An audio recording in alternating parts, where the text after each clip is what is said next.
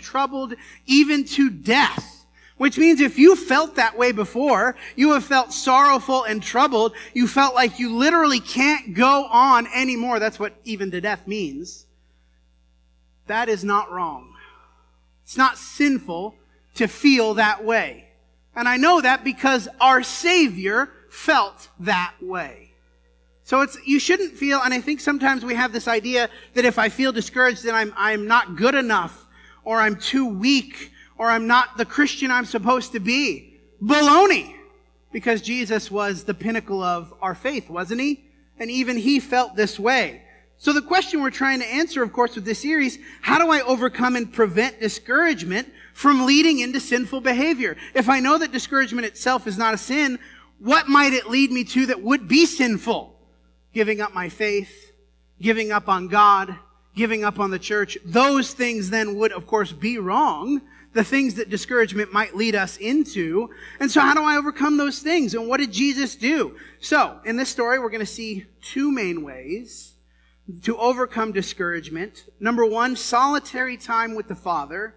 And number two, solidarity with other Christians. And as we've gone through this series, I have talked about these things many times, and I really want to bring these things home in this final lesson as we look at Jesus. These are both contradictory and complementary, right? That I need to have solitary time, but I also need to have solidarity and fellowship. These two things that I need to have in concert. They both serve to reinforce the overall goal, right? Trust in God.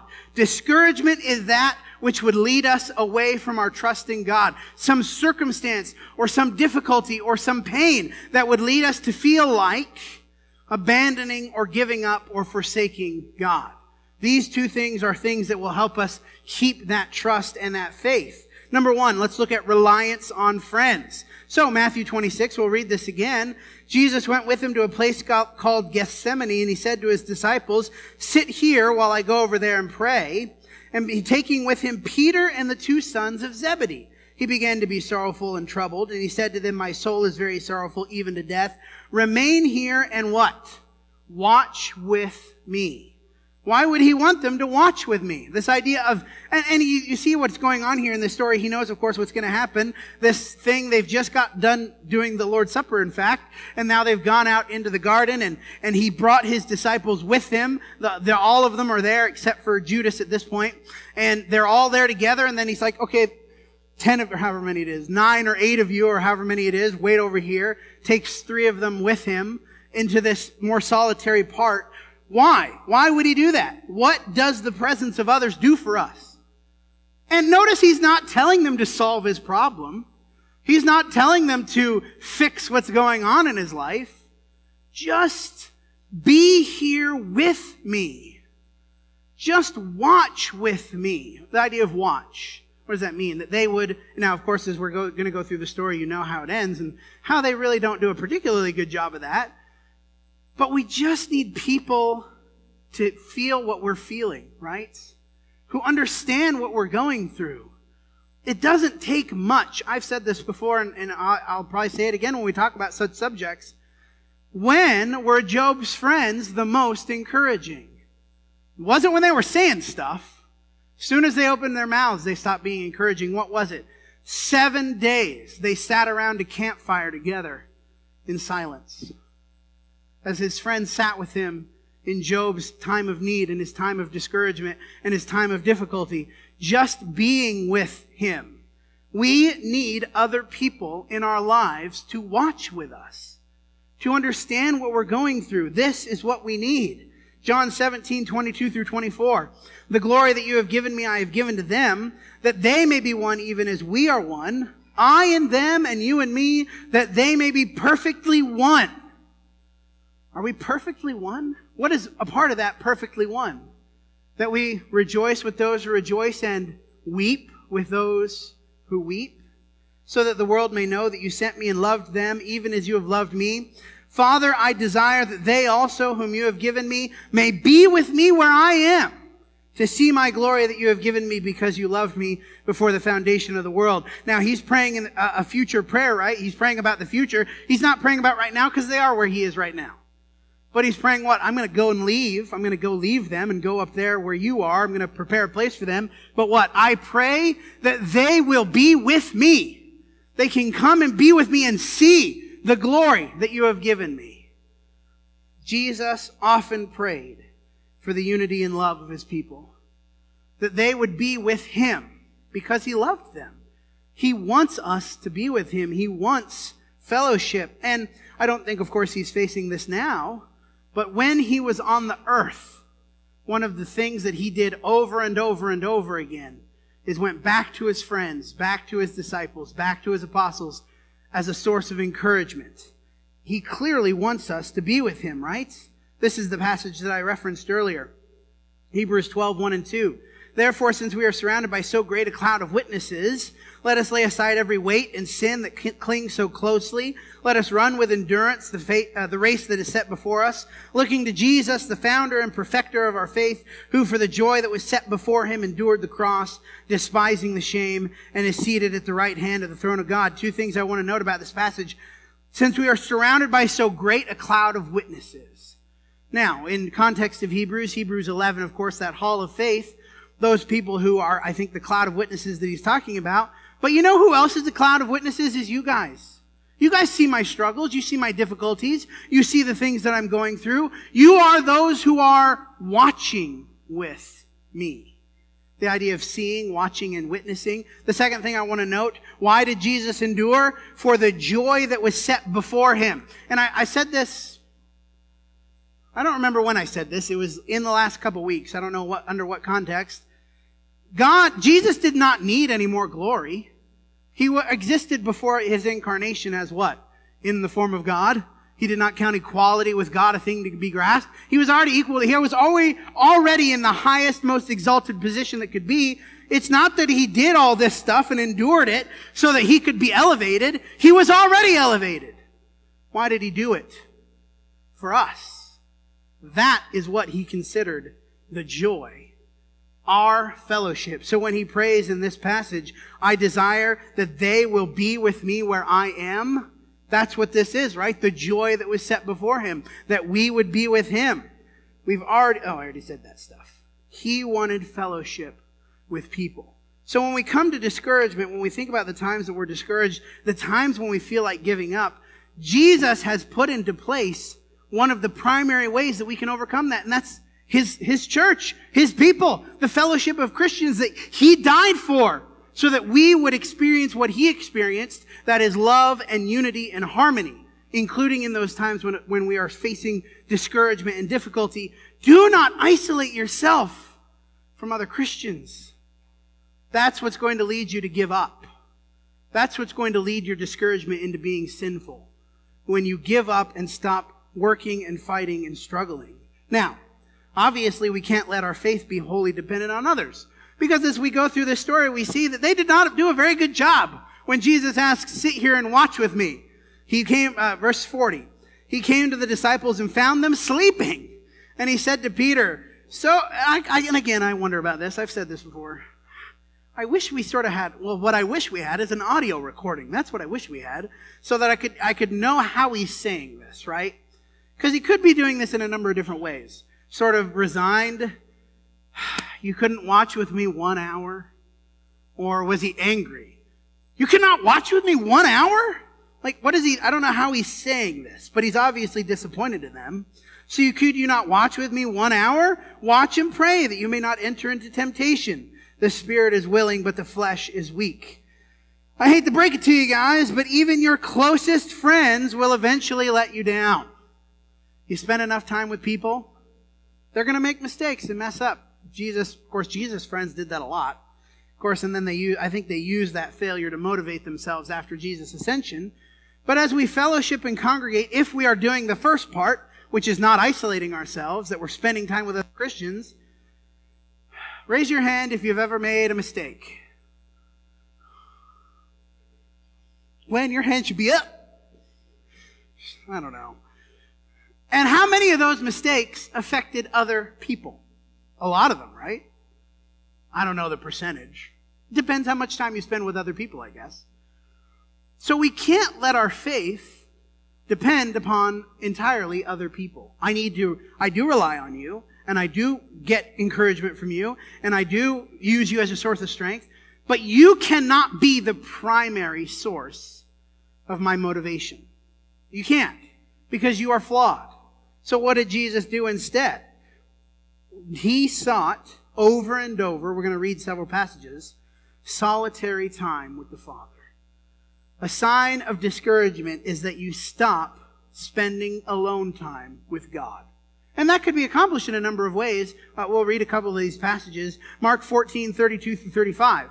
They went to a place called Gethsemane, and this is Mark's account of the same story here. Sit here while I pray. And he took with him Peter and James and John and began to be greatly troubled. And he said to them, my soul is sorrowful even to death. Remain here and watch. I want to highlight a different aspect of this story. And going a little farther, he fell on the ground and prayed that if it were possible, the hour might pass from him. He did bring friends, but note that he withdrew to pray alone. I want you to be with me, but you are not going to be the primary source of my comfort. Stay here, remain here, watch. I do want that. But then what does he do? He withdraws into alone time with the Father.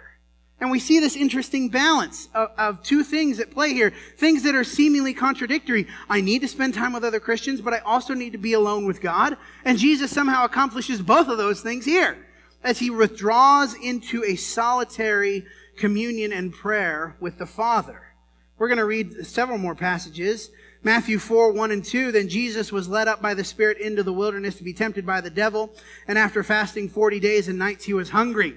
This test that he is about to endure, the temptations, what does he do? He spends 40 days and nights alone to prepare for that temptation that he's going to face.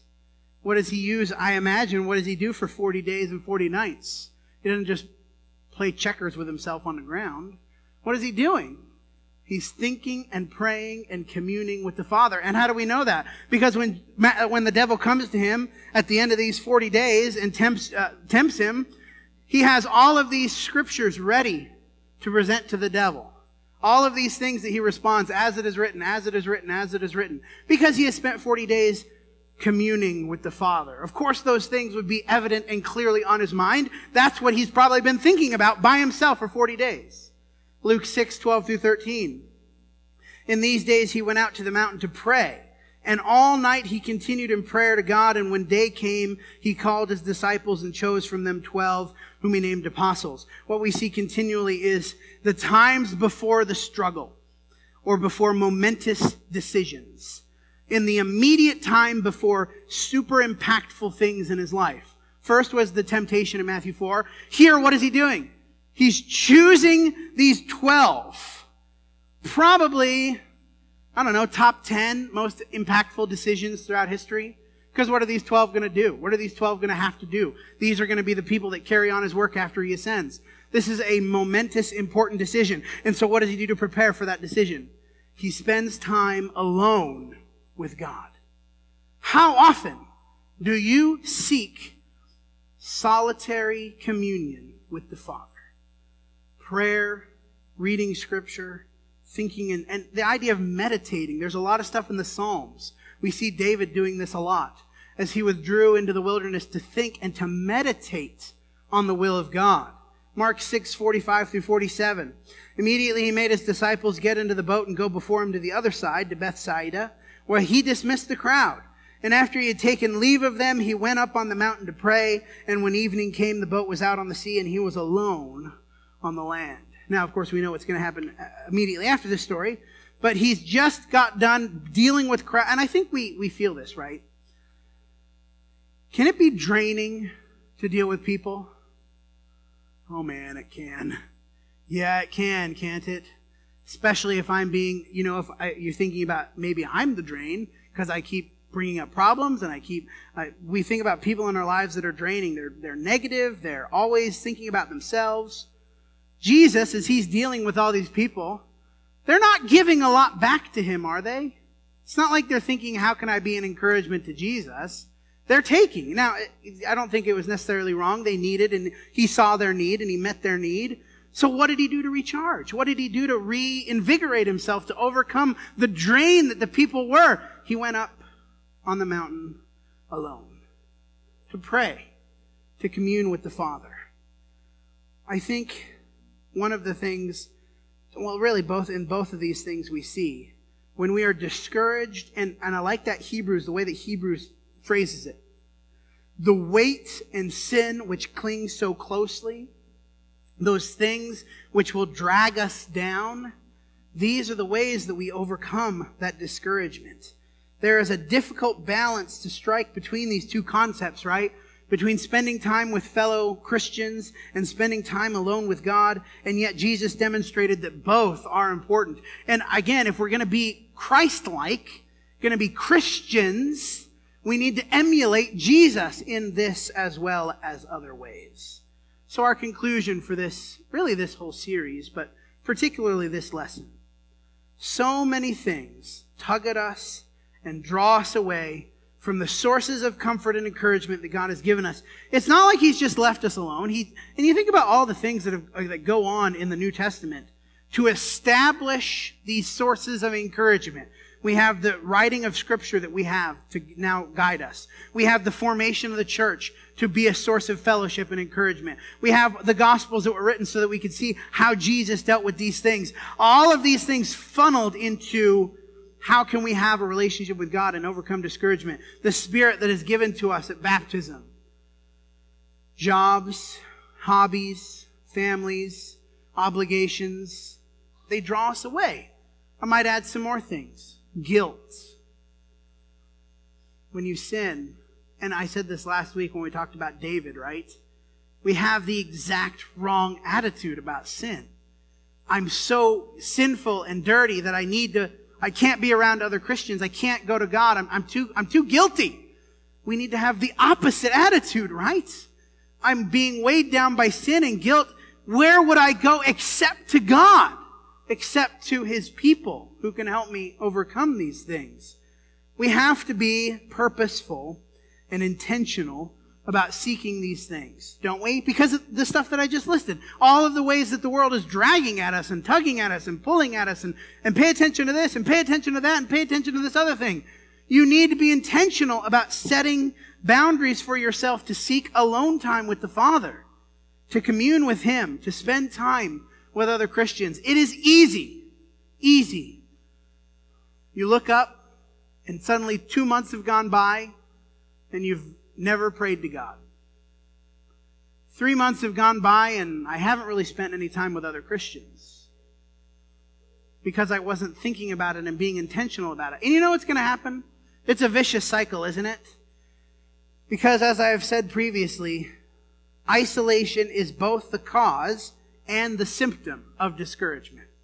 So I'm discouraged by something, whatever it happens to be. Maybe it's a stressful situation at work.